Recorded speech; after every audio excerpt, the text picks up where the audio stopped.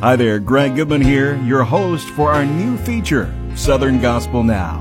Let's jump right into what's happening in Southern Gospel music right now.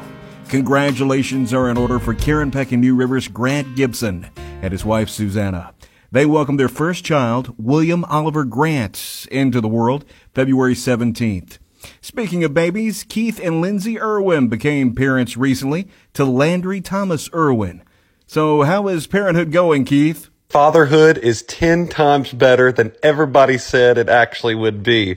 Unbelievable experience. It's been a month now. Landry's doing great. He's happy. He's healthy. Lindsay is doing great. You know, he's sleeping also. He's actually sleeping in 4-hour increments already, which for new parents, we're not getting a lot of sleep, which we don't think it's very good, but all the other parents are saying that 4-hour increments are amazing. So we're going to go with that. Speaking of kids, Gatlin Yeary is the son of the Isaacs, Sonia Isaacs Yeary and Jimmy Yeary. Recently, Gatlin had his debut performance in front of a Facebook Live crowd as the Isaacs drove down the road on the bus.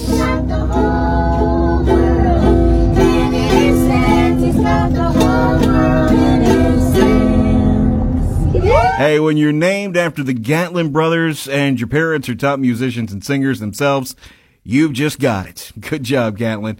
As a group grows in popularity and produces hit songs that speak to the audience, everyone wants to know how they are going to raise the bar with their next project. For Triumphant Quartet, that new project is Bigger Than Sunday, which just recently was released. Scotty Edmund comments, as far as raising the bar, I don't know, is that something that we really have a formula on how to do that? I just know Triumphant as a whole strives to always come out with something that's quality lyrics, quality production. Whether or not people like it as much or less than the last one, that's really up to the ears of the beholder. But we're excited about Bigger Than Sunday. No doubt those guys always deliver. Winter weather has been blanketing the nation here lately, even impacting parts of the country normally immune to snow and ice.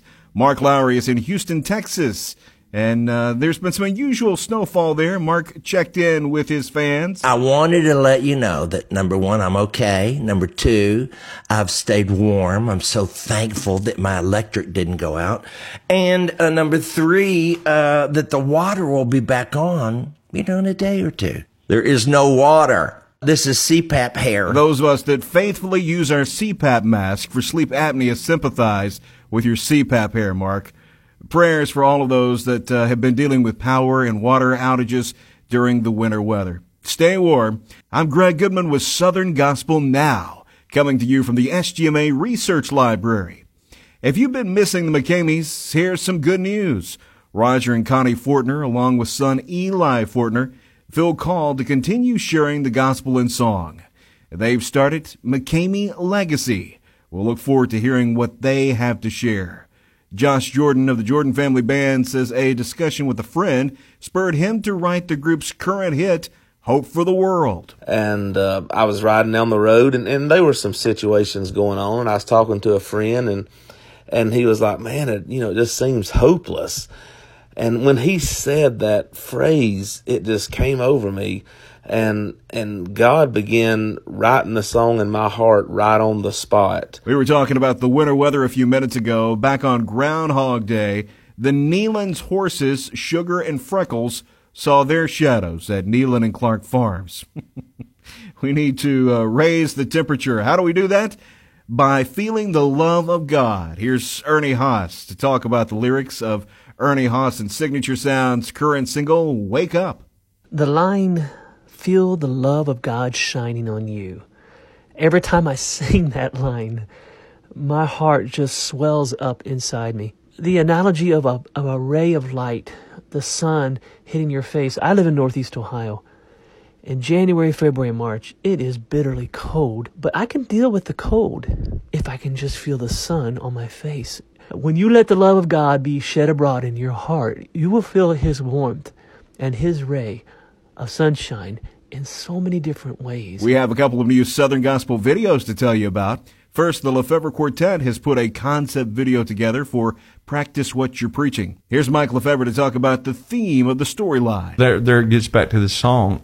Us as parents, grandparents, we've got to instill those values into our children. We need to preach to our children, but we need to live it in front of them. And so to me, that's the concept of that video. And I love the way it come off.